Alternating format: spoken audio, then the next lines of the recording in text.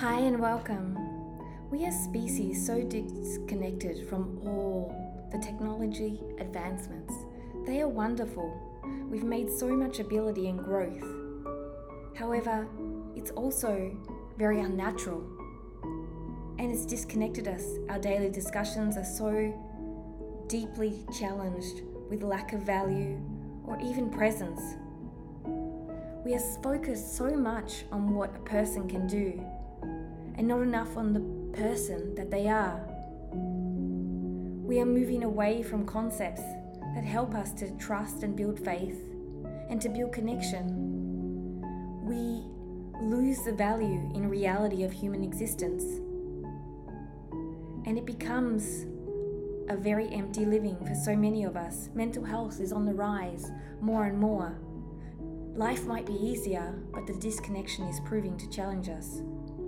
What we think we become, and if what we are becoming is an indication we are thinking far too much about the things that don't matter, not making room for uncertainty, for discomfort, for things that are indeed unknown, but which yield the best outcomes, the ones that are indeed larger than our mind's comprehension. Mindfulness. It's something that we often talk about a lot, and we label a lot, and we define a lot, but we don't actually do it a lot. We become used to knowing and disregard what isn't. We so often leave room for the acceptance of people and things that aren't like us, in a sense that it becomes judgment and comparison rather than just observation.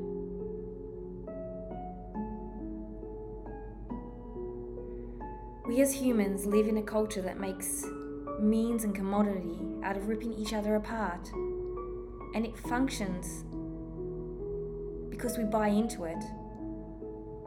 We love to see how other people aren't as good as us, how we can place them beneath us and find comfort in the knowing that we are okay when we are better. But we end up caging ourselves and feeling lonely and in dangerous territory that doesn't leave us connected. We need to understand that we need to teach ourselves and our children to understand that the process of negative emotions is not linked to shame or judgment, but is an important part of growth. We need to become actively aware of what we are buying into, clicking, and how we are using it.